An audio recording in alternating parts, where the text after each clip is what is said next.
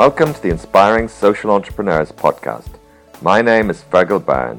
Every week, I talk to inspiring social entrepreneurs and changemakers dedicated to building a better world. Here, they tell their stories, the highs and the lows, and share what they have learned to help other social entrepreneurs and changemakers on their journeys. The balance between social and commercial, or social and financial, whichever way you want to look at it, it's the crux of any good social enterprise. Every single day, all our managers, most of our staff, our board at monthly meetings, the executive, the balance they have to make all the time is the social, commercial, commercial, social, social, commercial. And it changes, it changes on what's happening all the time, on the day-to-day, and what's happening with the business and what's happening sort of nationally. But that is that's what gets you out of bed in the morning, because that is what you're trying to deliver. You're trying to deliver the commercial and the social.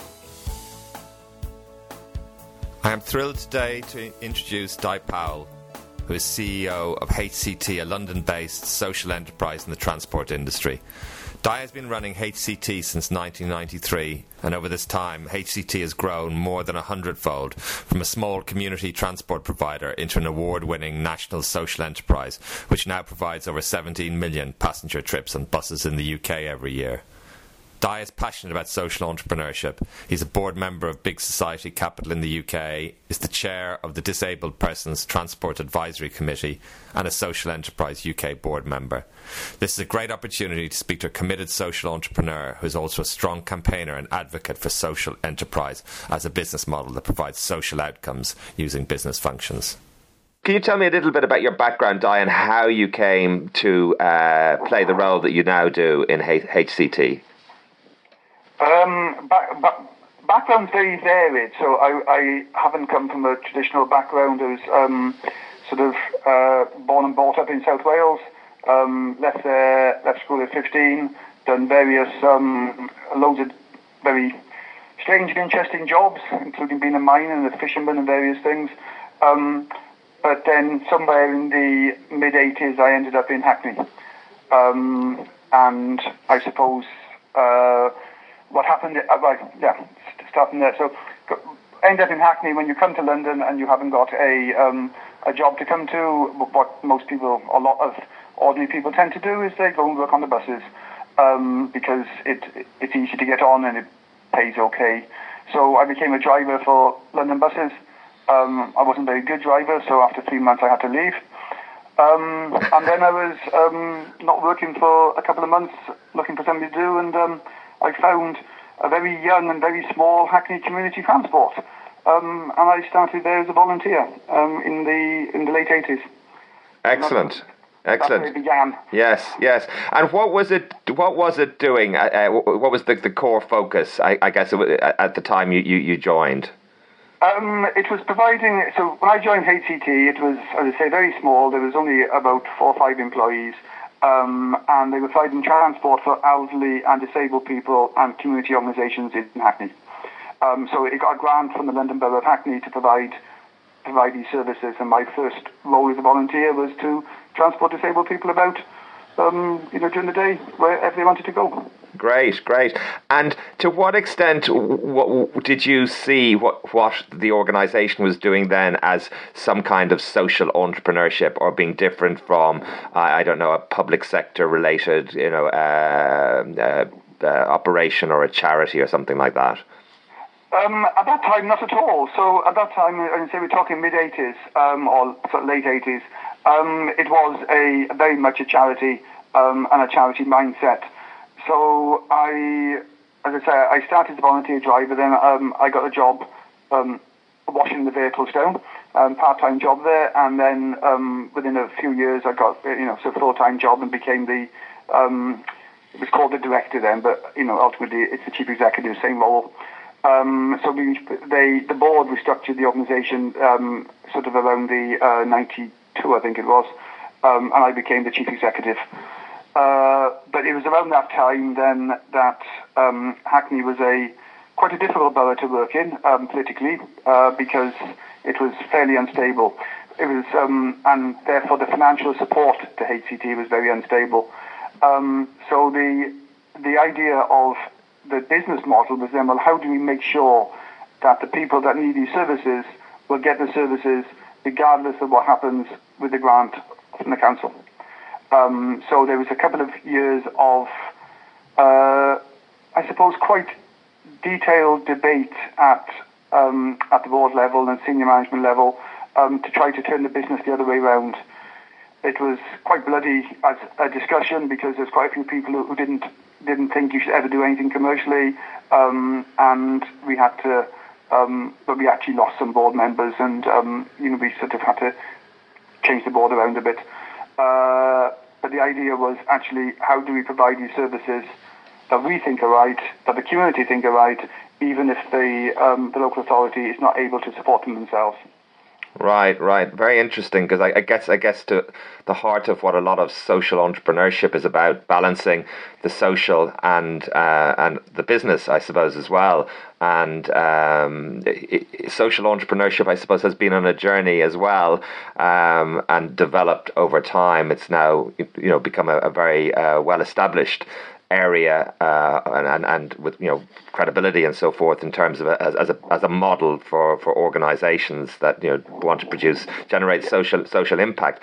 I mean, at the time, how important was it in your mind that HCT would be a social enterprise, as it were, and how important? What do you see as the special ingredient that comes from being a social enterprise?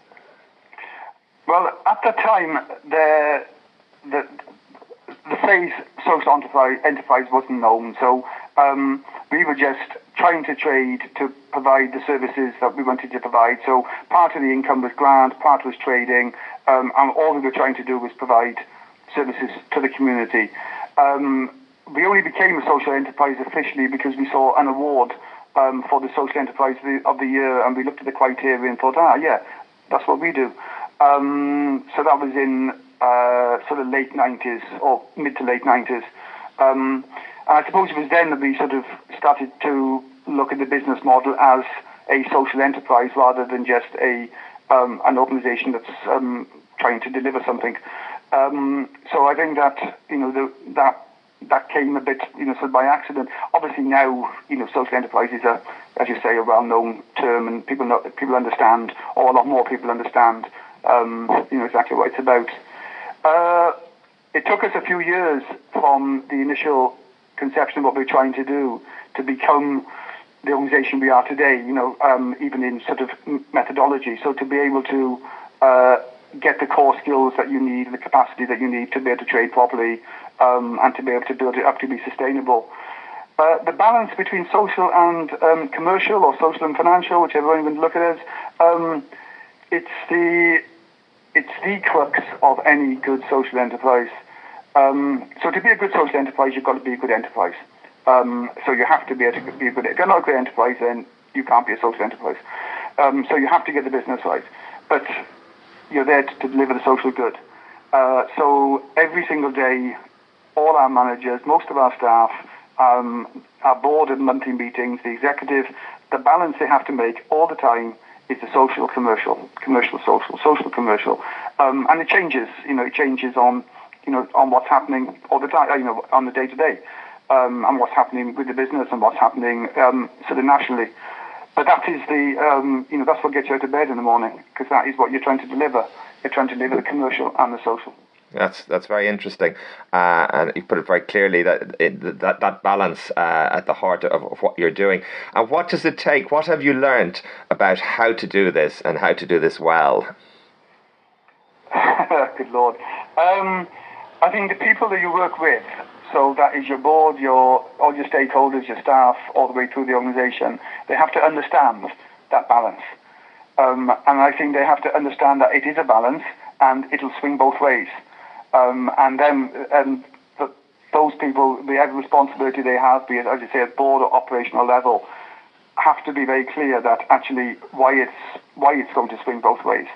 So why it's going to be more commercial one month and more social 1 month or 1 year or 1 week, and that is the nature of it. And I think that it's getting that understanding through people, that everyone actually is on the same wavelength on that.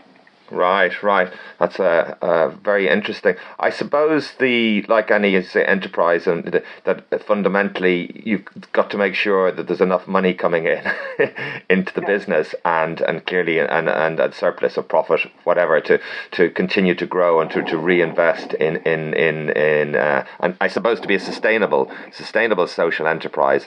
How challenging is it to have the commercial sensibility and to develop that in order to make sure that the revenues and growth? Yeah, I mean, to be a social enterprise, again, there has to be enterprise there. There has to be a business. So a lot of charities sometimes feel that social enterprise is an income stream. It's not. It's a way of doing something. And first and foremost, there has to be an enterprise there. There has to be some sort of market there. And then to be a good social enterprise, you've got to be good at that market. So you've got to be good at delivering what you deliver. Because, you'll have loads of competitors in the private sector, maybe even in the social sector, who are also trying to deliver that. So you've got to get very good at the business of what you're delivering. We're very good at buses. And we have to learn that, and we have to become very, very good at delivering that service. Because what a commissioner or anyone else should never have to exchange value for values. So they should be able to get as good a service, even within a values-driven organisation, as they get elsewhere. Right, that's a very interesting way of putting it. I'm just thinking on this journey. You mentioned, obviously, I suppose, getting everybody on the same page at the senior level in the organisation and working together to create this vision of what it was, what this entity would be, and this mix of values. Are there one or two other kind of key moments, would you say, in the development of the organisation in HCT's history that have been crucial moments, watershed or crossroads, or in the development? I mean, I suppose the biggest moments of challenge have been when we've taken on, or when we've had a large growth in a very short period of time. So we've taken on a significant contract or contracts, and the organisation has grown, 30, 40, 45, 50% in a year, 18 months. And making sure that actually, or holding the organisation together to get the capacity in to deliver that level of organisation. And that, a couple of times that could have gone either way. You have to get, you have to make sure that everything is delivered and delivered well. And that can put quite a strain on the organisation. There's been no crossroads in the basic delivery model because we've held firm with that. I mean, we're an asset-locked social enterprise. We put a charity on top. We're obviously very values-driven, and that's where we sit. So that's always been very clear. There's been a lot of debate on how we expand. I mean, because expansion is quite important to us. So how do we expand, geographically, and how do we expand within communities of need? But the biggest challenges are with any, and they're no different to a private sector business. I mean, the actual challenges are growth. So, can you get the finance right? Can you get the staff right? Which is exactly the same within a fast-growing SME. One area I'd be interested in getting your views, Di, is around scaling social enterprise. Not something that many social enterprises have done very successfully. So the challenge, I think, for social enterprise is, what I've said before, is to make sure that you can deliver on both a commercial and social mission. In a lot of ways, it's not that different to any other business. You've just got more bottom lines to cover all the time. One of the challenges is the people that actually run and work in social enterprises tend to want to do a lot of good all the time. So rather than build up a balance sheet, they'll actually want to spend the money, as we do, on delivering services. Now, that's fine, and we all do it. But then when you come to grow an organisation, you have less, you have less in the tank to grow it with. But I think the fundamental difference, one of the differences why social enterprises are not of scale, there's various things. The first one, I think, it takes time. So like any, if you take out the internet companies or the very fast growing, the odd finance company and sort of, doorstep lending or something, but most good sustainable businesses grow over 20, 30, 40, 50 years. And I think what we need to be able to do in our sector is make sure that actually people leading the organisations and the boards of organisations look to grow it year on year to get to the same sort of level as good solid SMEs get over the same sort of life cycle. So it's not going to happen very quickly, or not ridiculously quickly, and in a lot of ways it shouldn't, but it should happen. But the other two key issues, I think, with our sector, if you're a director of a purely commercial company, you have a legal duty to maximise shareholder value. Very, very clear. So you have a duty to maximise the value, the money that you can get out of the organisation for shareholders. In our sector and under our usual governance rules, there's nothing that the board has or that any director has that maximises anything. It's all about minimising risk. So our board members, if you're a charity, it's very clear that you have to look after the assets of the charity in a prudent way, and there's nothing in that says you have to maximise anything. So if we could sort of change some of the legal structure to say, actually, you have a responsibility to maximise the good you do, and not just do good. So to try to maximise the good for the beneficiary. So that sort of change, and whether it's a legal change or a mindset change, I don't know, but it's that sort of change. How do you maximise something?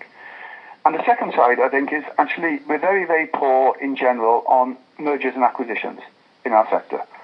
So everyone wants to run and own their own social enterprise.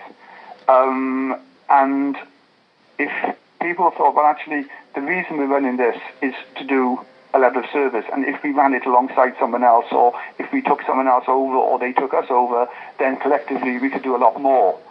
Again, it's a mindset change, and we need to be able to talk about mergers and acquisitions in the same way as the private sector do. That's a very interesting point, and I think something I've certainly noticed, the proliferation of different kinds of organisations that are, doing good work, but many in the same area, possibly overlapping, possibly difficult to identify where one is specialising and fits in compared to others as well, but definitely interesting. I mean, just on that theme, I think one of the things that we have is that if you look, we have an awful lot of younger people who want to work in HCT straight out of management school or MBA grads or whatever. But they're not all going to be CEOs. Yeah. The vast majority are going to be working, in an organisation, and it might be at, it might be chief operation officer level, it might be chief finance, it might be head of, a service delivery or something. It might be in a marketing or business development role. But unless we have organisations of scale, then we're not creating career paths for people who want to work in the social enterprise sector. We're actually excluding a lot of people who'd love to work in the sector, have the skills to do it, but they're not necessarily the CEO. Yeah, that's very interesting. And I suppose as a role model organisation, in the lessons that for other social entrepreneurs seeing HCT growing and how you do that must be inspiring in itself. Well, hopefully, I mean, obviously we don't do it for that reason, but hopefully that if there's enough organisations like ourselves, then we can have clear paths for people within organisations, within the sector. So, we can have people who join us on the management training course and then go on to work for another social enterprise and then end up as a CFO of another social enterprise. And that's the sort of ecosystem that we need to develop. Absolutely, that's very interesting. Just one area that you mentioned earlier that I'd like to try and understand. This, you were mentioning balancing the social and the business. I suppose there are many different ways to do that. One might be to balance projects or contracts, to do one more commercial contract and one more social or something like that. So that and another way might be to try and blend them in every contract, as it were. I mean, I'm simplifying here, I suppose, but to what extent, how do you approach that? I mean, trying to be, if you were able to give me an example or look a bit more systematically at something like that. Well, I mean, it's interesting because what we when we're looking at contracts, what we try to look at is what's the impact that we can make. So not what is the impact of the contract, but what's the different impact that HCT could make if we do that contract. And it might be that it's a contract that we think is lucrative, that we can make some money out of, and then we can reinvest that money into a social part of the organisation. It might be a contract that actually we can think we can do in a different way, which has a positive social impact for the people using that service, or it might have a positive social impact for people who are commissioning that service. So there's various ways that we look at it, and all our managers are tasked with, on a day-to-day basis, what is the additionality of impact that they are making in their unit, and then our overall business development team, it's actually what is it per contract.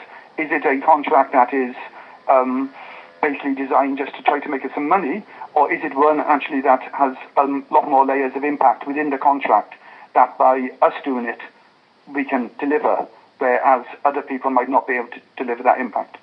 Well, it's very interesting, and obviously at the heart of what's an evolving area, in a sense, you're probably having to do this, in a unique way for your organisation, because these kind of ideas and processes are perhaps less well established than, some of the more straightforward,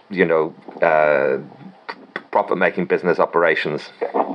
Yes, I mean, a lot of the things we've been involved with over the last 5 or 10 years are very, I suppose they're in their infancy, and so, the whole idea of social finance, the whole idea of impact measurement within organisations, and then, taking it even to the further level, the actual reason the organisation exists on impact. All those things are quite new, and in some ways we're feeling our way like others are, which is quite exciting in a lot of ways, and it'd be interesting to see how that all shakes down over the years. But all those areas are very important to a social enterprise like us. Excellent. So I mentioned that your success is obviously inspiring other social entrepreneurs. Who has inspired you personally? Yeah, I saw that one. I don't know. I don't know. I mean, it's interesting. We haven't, I suppose. There wasn't a lot that, in a social enterprise sphere that have gone before us in that way. And because we didn't start out to follow a business model, we just started out with our own business model, which evolved. We weren't actually following a play. There's great organisations out there, don't get me wrong. But, when we were building it, or there wasn't really anyone specific that we were trying to emulate. It was just, this is what we need to do to get this business to the next stage. Absolutely. So I can't really help you on that one. No, don't worry. It's interesting to because as I say, it's been an unfolding story for you, hasn't it? It's you've been spontaneously, I suppose, responding to the developments of the organisation rather than coming in with a fixed idea, as it were, of what you want to do. Yeah, and also I suppose because the social enterprise as a sector is very new anyhow, and so there wasn't a lot. A lot of the things we've tried have been tried for the first time, sort of thing. So that there wasn't a lot out there that that you could say, we'll follow that model. So more than likely we've made more mistakes than most have made, but that's part of it. Yes, do you think that's important? Because people talk a lot about learning from failure, and there's different kinds of failure. But I suppose in an area which is evolving and there are new paths required, if people aren't willing to take certain kinds of measured risks, I suppose, or at least to think about doing things differently, then challenge coming up with new ideas. Yeah, I mean, any business will have levels of failure, even if the business doesn't fail. So, if everything you try always succeeds, then you're obviously not trying hard enough. Because, there will always be things that you try that don't work.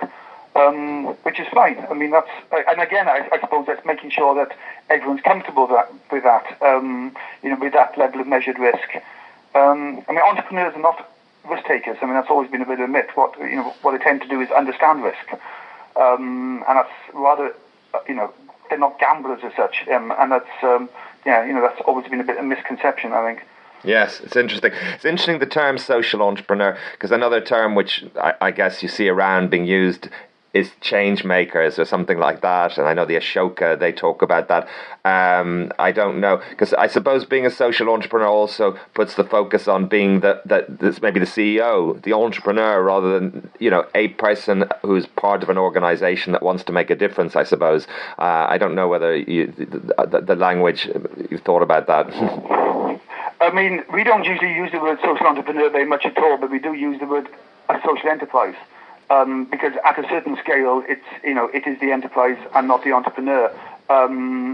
So the organisation that we have that's been built, or HCT's been built, is being designed to be built for the next generation and the generation after that. And then it will be run as a social enterprise. More than likely, it will not be run by as entrepreneurially. As most mature organisations aren't. Most mature organisations in the SME sector move from the entrepreneurial phase into the sort of into the structured management phase. I imagine the same will happen with HCT. Absolutely, yes. And in terms of advice for aspiring social entrepreneurs, people wanting to follow in your footsteps in and doing creating organizations that are capable of delivering, they're sustainable and capable of delivering social change, are there a few pieces of advice you might give them? I think the biggest piece of advice is the hard yards. You've got to do the hard yards, as a rugby terminology, but you have to do the sort of the boring day-to-day of running a business. So it's not all, it's not glory in the early years. It's actually just, it's hard slog. And as in any business, it's hard slog. And it's doing the hard yards, and being very comfortable with doing the hard yards. And then if you get those right, then in come the backs and everything works fine. But it's making sure that, you're comfortable in just grinding out the hard yards. Excellent. And nearly there. In terms of having a support for, as you said, when you set out, social entrepreneurship didn't exist as an area, and you're doing very novel things. How did you approach getting support? Did you have some mentors? Were you a member of different organisations? Are there things like that you think are helpful? No, didn't have any mentors, because the people that I looked at were too far off the spectrum, I think, from what we were trying to deliver. I think it's changed now. I think there's a lot more people understand what social enterprise is. So I think that it wouldn't be the case now. What you seek out is people with ideas. And you always spend your time, and I still spend my time now trying to find people with ideas, and it might be on different ways of delivering, it might be on social finance, it might be on governance or structures, and just trying to find and pick the brains of people who know a lot more about that specific area than you know. I think the ecosystem for social entrepreneurs is getting much better, and I think that's all for the good. I think there needs to be, a lot more free and frank exchange of views, but in a supportive way. There can be sometimes a level of criticism for criticism's sake. So there's quite a few people, which you get with any emerging sector, I think. So there's an awful lot of people who will talk about it, write about it, and support it, but there's not always enough people doing it. And it's the people that are doing the hard yards that are the ones that are going to make the difference. And what they need around them is an ecosystem to enable them to carry on doing that. Yeah, excellent. And what's your next stage of growth, your aspirations for HCT? We're going to do more of the same.